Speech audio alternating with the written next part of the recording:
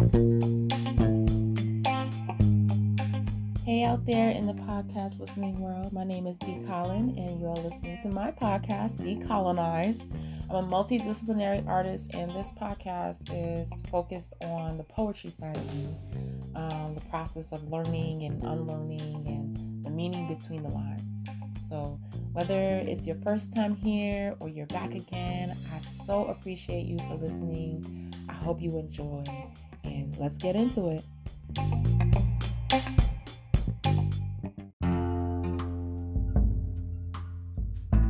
233 years, 115 justices, 110 men, 108 of them white men, 2 of them black men, the first woman appointed only 2 years before I was born, the other 4 nominated in my lifetime. Today, when I say the word historic, what I mean is finally.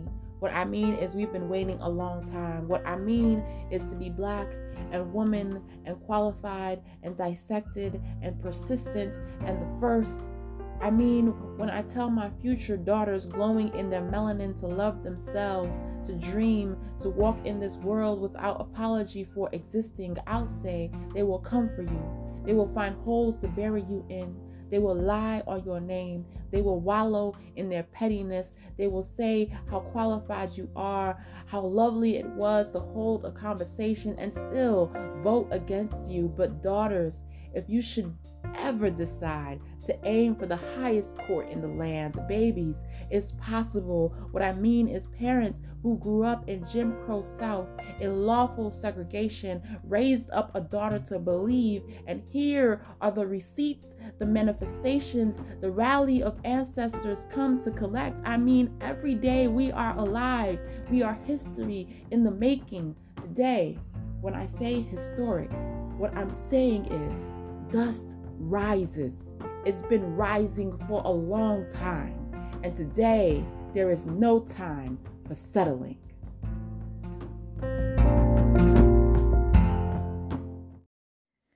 All right, so it's April 11th. I've been writing poems every day. This poem was part of my challenge that I started on Facebook, where I was asking folks to comment, leave a word in the comments section, and that I would incorporate all the words from the comments into a new poem. The two words, excuse me, that I got in the comments were persistent and historic. And given what happened, I mean, I had to give this poem to the Honorable Supreme Court Justice Ketanji Brown Jackson, confirmed just in celebration of this historic moment. I get emails from Oprah. I'm subscribed, and because Oprah is always down with inspiration, and I'm always down with inspiration. So, Oprah wrote, "I always believed Ketanji Brown Jackson would be confirmed.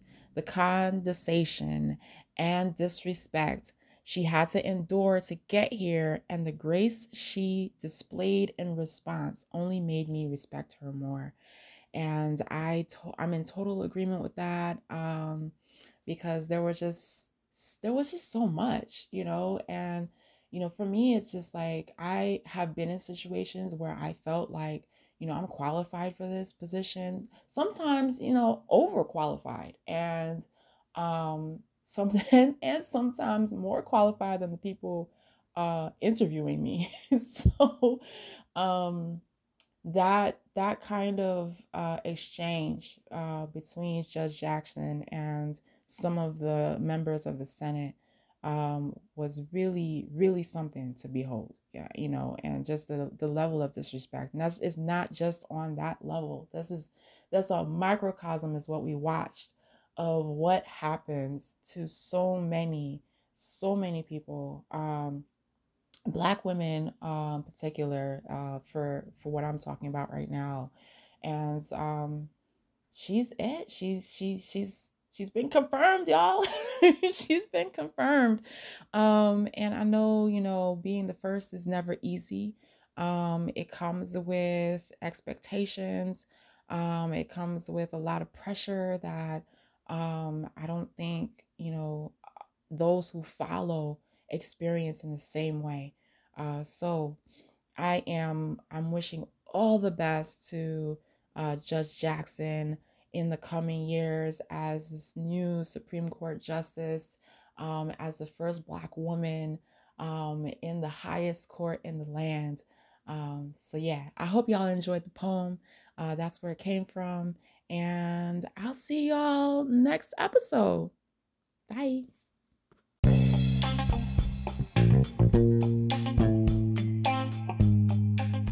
As always, thank you for listening. And if you want to stay in tune with all the things that I'm doing as an artist, please visit my website, dcolin.com. That's DCOLIN.com. And if you want to support the continuation of this podcast or my other work as an artist, visit my Patreon page. And that's at patreon.com/dcolin, DCOLIN. Let's keep our minds open, learn something new every day, and we can decolonize our minds together.